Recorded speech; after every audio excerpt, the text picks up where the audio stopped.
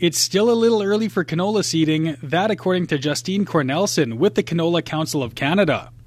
We're still likely a few weeks out of canola seeding in Manitoba. I know parts of southern Alberta have gotten underway now with canola, but here within Manitoba, we've still got some really cool soil temperatures. We're getting in a bunch of those other crops, so I know a lot of operations started with their cereals this week or getting some of their pulses down.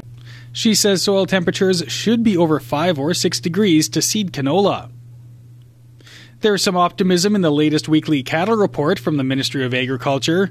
Feeder steers saw the highest increase in the 300 to 400 pound category, gaining $7.66 per 100 pounds.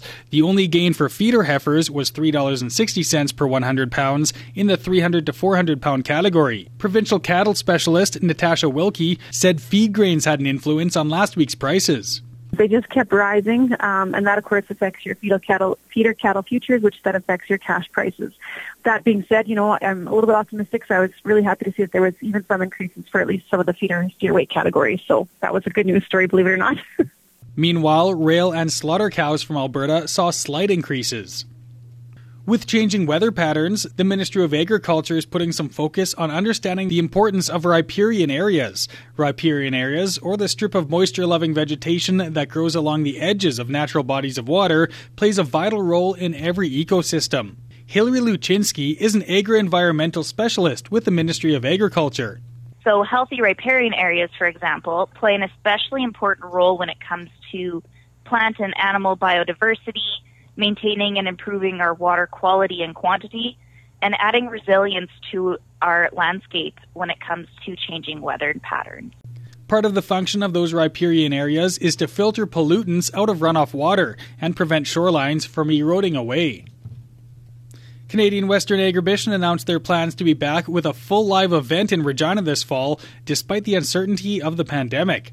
Work has begun for the 50th anniversary of the show, which will include 12 national breed shows. Regular programs, including the professional rodeo, will be back as well. The show is scheduled to run November 22nd to 27th. Last year, due to the pandemic, the show was forced to move online, but was still able to attract 1.2 million people from 86 different countries. The show last year, however, reported a loss of $774,000. A variant-fueled wave of African swine fever is spreading quickly in China, leading many of that nation's pork producers to liquidate their stock. Not only is this sending the price of pork down, but it may also lead to fewer soybean and other feed grain exports to China.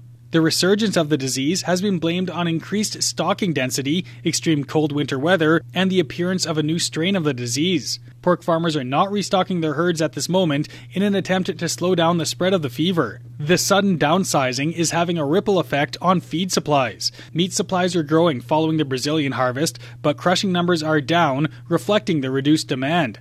Analysts believe the situation may begin to level off sometime this fall. And both margins and market forecasts are looking good for pork producers, despite high feed prices impacting farm profits. Cash and future values have both been on the rise since February, with the weekly prices for the week ending April 17th sitting between $219.63 and $236.80 per kilogram, which is above the 3- and 5-year average. The rise in prices is mainly demand-driven, along with a tighter hog supply due to COVID-19 processing issues last year and higher disease problems in the States. For Golden West, I'm Blaise Wozniak.